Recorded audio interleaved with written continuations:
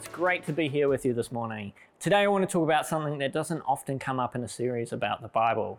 Something that will probably feel a bit counterintuitive to how we usually approach the Bible.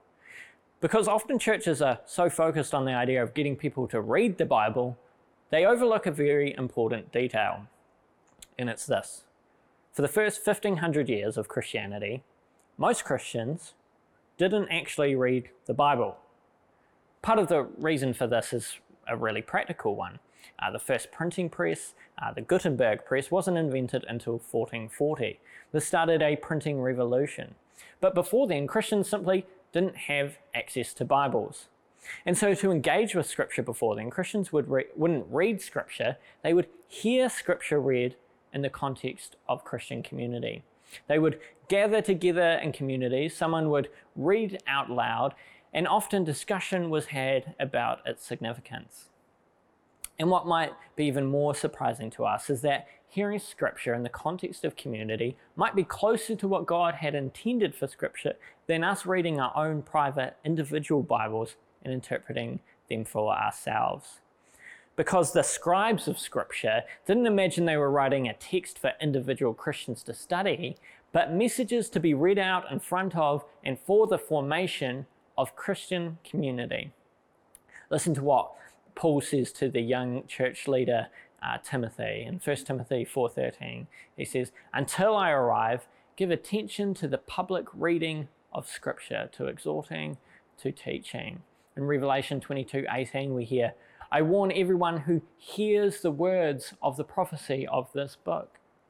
And in Colossians 4:16, "And when this letter has been read among you, have it also read in the church of the Laodiceans." These are books that are not written with the intent of being used for private reading, but for reading in community. Much of Scripture was not written to be read by individuals, but to be read out loud and even performed in the context of Christian community. Bible scholar John Walton suggests that we could say that the books of the Bible were published by performance rather than by printing. And for that reason, today I will be performing Song of Songs for you this morning. That's my idea of a joke. I actually don't have the doves for that anyway, so maybe next time. But this idea of reading and performing Scripture continued for centuries and centuries in the early church. Listen to what the Bible scholar Valerie Alkin observes about the early church. She says, "Few individual Christians possessed the sacred books, and even fewer could afford to pay a scribe to make a copy for them. Moreover, since the great majority of each congregation's members were illiterate, many Christians could take cognizance of texts only by listening to someone who read them out in the gathering of the community." We live in a text-dominated world, but the world of Scripture, the ancient Near East of the Old Testament and the Greco-Roman world of the New, were hearing-dominated cultures. And so what might surprise you is that you listening to Scripture on your phone on the way to work might be closer to the experience of the early church than reading at home, especially if there are others in the car. Where am I going with this? Well, I believe we need a recovery of the Bible as not just a text that we read on our own in private devotion, but that we read out loud with others in Christian community and wrestle with the meaning and significance of. That we need to rescue the Bible from our privatized, individualistic, and often fragmented approaches and return Scripture to the very community it should be forming. That in the context of gatherings like our formational communities, we hear Scripture aloud and collectively draw out the significance of.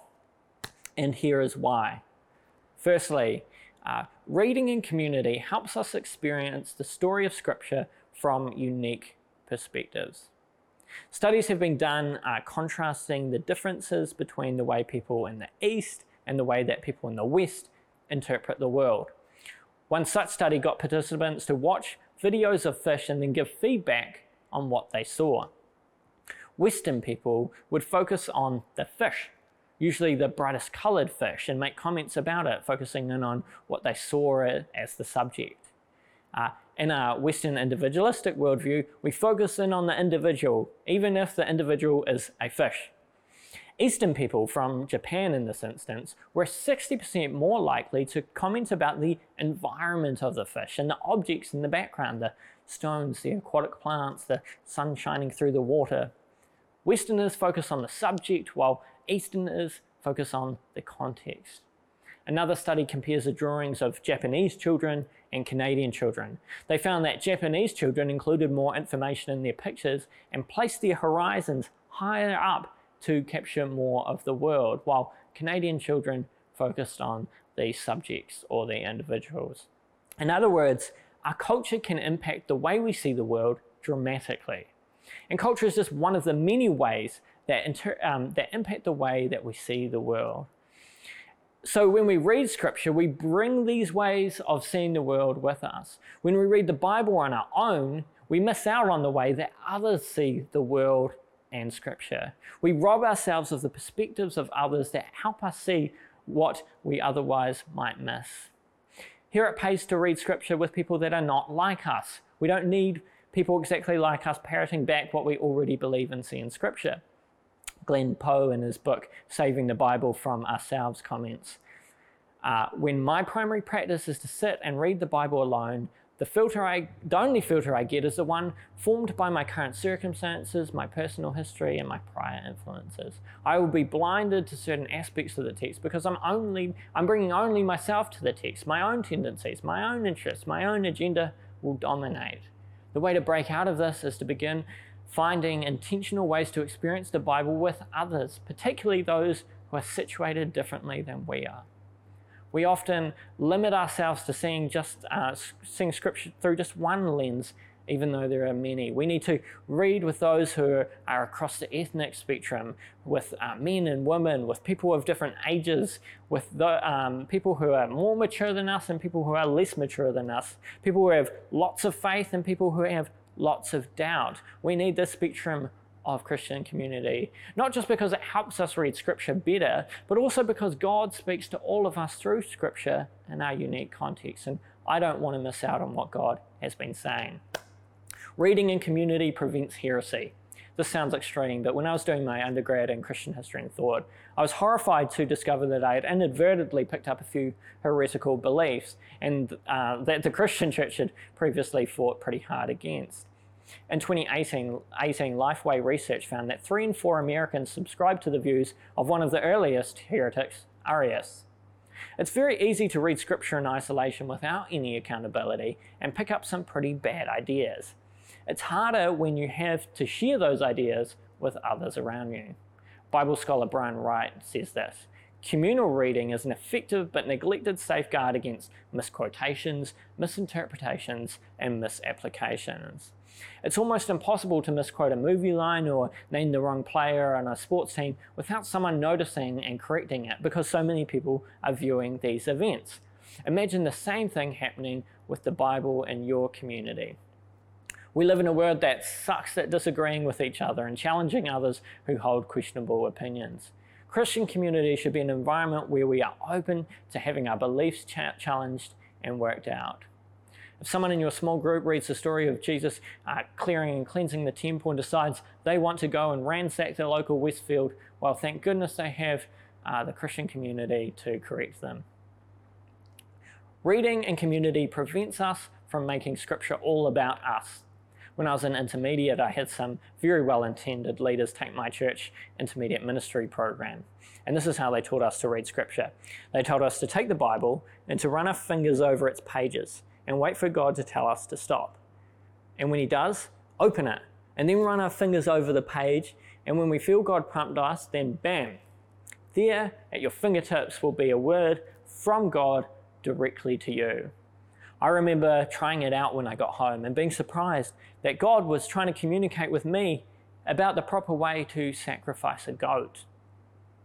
This kind of approach is a highly individualized approach that has also been referred to as the Magic 8-Ball Bible approach to reading scripture, where we bypass the Bible's context so God can speak directly to us about unrelated matters. These approaches to scripture turn it into a commodity to service our therapeutic needs as individuals. And it's this kind of self-obsessed, individualist approach that's behind editions of the Bible, like the Personal Promise Bible, which according to its advertisement inserts your name and more than 7,000 key scriptures throughout the Bible. The Bible is for us, but it's not to us. And it shouldn't be reframed to be all about us, when this inward turn towards the self and away from God and others is the very thing that Scripture is trying to redeem us from in the first place. Reading in community prevents us from getting distracted and then giving up. An almost universal Christian experience is this. You feel like you should read the Bible, so you open it up and you begin reading. And you read this. Bob's auntie was Jim's mum, who was Gary's goat's daughter, who murdered a village of people, and in that village was Jeffrey. And Jeffrey's dad was Jack, and his dad was Jimmy. And Jimmy was a friend of a friend of a friend of Abraham. And we get 1/20th of the way through a genealogy and decide, you know what? Literally anything would be more interesting than this right now. Reading in community helps keep us on track, both in the reading of Scripture, the actual reading of Scripture, and engaging with its significance. When you are listening to Scripture being read in community, the odds of you switching on Netflix in the middle of that reading are pretty low, not like 0%, but pretty low. The medium of reading in community helps keep us on track. But we also become more engaged when we realize the significance of texts that we previously thought were boring and pointless, like genealogies. I knew a guy who was a missionary in Papua New Guinea. He was preaching the gospel to them, but he skipped the genealogies of the gospels because he didn't think they were important. He preached and he got an okay reception, and the villagers were given their own copies of the gospels in their own languages, but they came back to him and they were furious. Why didn't you tell us about the genealogies? This makes sense of everything you were talking about, they said. That Jesus was connected all the way back to the start of the story of Scripture was hugely significant and authoritative for them. It made sense of the way they saw the world. And what my missionary mate considered mundane and boring was transformed by these people as he started to see the significance of being connected to each other as whānau. Reading in community stops us from reading in snack-sized portions. Of the 31,106 verses in Scripture, and the verse numbering system wasn't added until the 13th century, we have a tendency of taking one or two of them and turning them into motivational phrases for our lives and nice Instagram posts. This Instagram way of engaging Scripture might work well with scriptures like this, but they work less so with ones like this. Our tendency to break down Scripture into bite-sized chunks is great for those wanting to commodify the Bible and sell us things. Short verses fit great onto bumper stickers, mugs, t-shirts, or even testaments, mints with Bible verses on them. Powerful, fresh breath, powerful message. Let's do a wee thought experiment. Imagine with me a group of people who loved and followed the teachings of a book. Let's say it's the book, The Art of Forgiveness by Phil Halstead. It's not hard to imagine this, that it's a great book because it's available in all good bookstores. And imagine this group of people swore by this book. They would get together once a week and talk about it. They'd share their favorite quotes from it. They would base their life on it. They would go and tell others the good news about Phil Halstead's book, The Art of Forgiveness, available in all good bookstores. And then one day, someone says something crazy. How about we read a whole chapter together? The group is shocked. This had never occurred to them. They'd only ever just talked about it a few lines at a time. And if most of them were honest, they actually had never really fully read the whole book. And then they worked out if they kept reading chapters together, it wouldn't take long before they finished a whole book and truly understood what the Apostle Phil Halstead was really all about. This seems ridiculous, right? But this is so often how we engage with Scripture, and little bits, hoping that we will make sense of the whole, basing our lives as a community on a book that we're often quite unfamiliar with. Reading in Scripture forms us collectively into God's story. The purpose of Scripture is less about giving individuals the right ideas about God and more about shaping a community of people to live in this world as God's people, to grow a kind of people who embody Christ and partner with Him in this world. We are to be the people of God collectively shaped by God's story for the good of others. And whether we are truly being shaped by the story and whether our interpretation is right will be evidenced by the kind of community that we turn into. Theologian J. Todd Billings says this: "We can say that a Christian interpretation of Scripture necessarily leads to love of God and neighbor. If it fails to edify in this way, then it does not matter how much linguistic and historical study was done. It is not interpreting the Bible as Christian."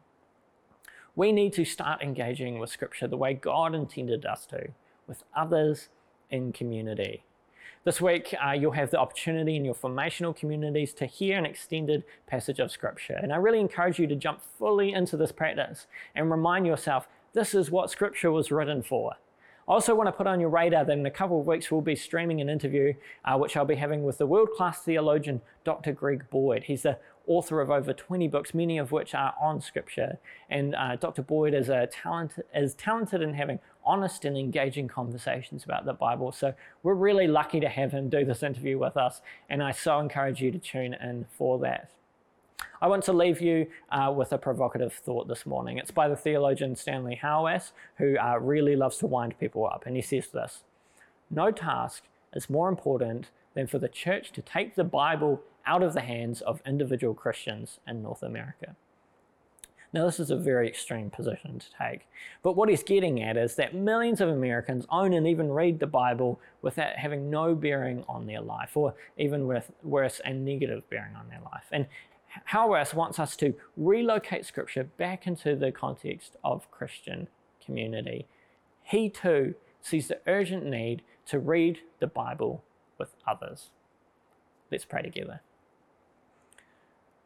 God, we thank you for the way that you've created this world and the people in it, the diverse people with different kinds of perspectives and ways of seeing the world. We thank you for the body of Christ and all the different parts and roles that people have in it. And we just pray that we open our lives to others and choose to be shaped and formed by the redemptive story of your Scriptures. May we open our lives to each other, to you, and to the story of you making all things new in this world. God, we so desire to become more like you, and so we ask for the transforming power of your Spirit in our lives. Amen.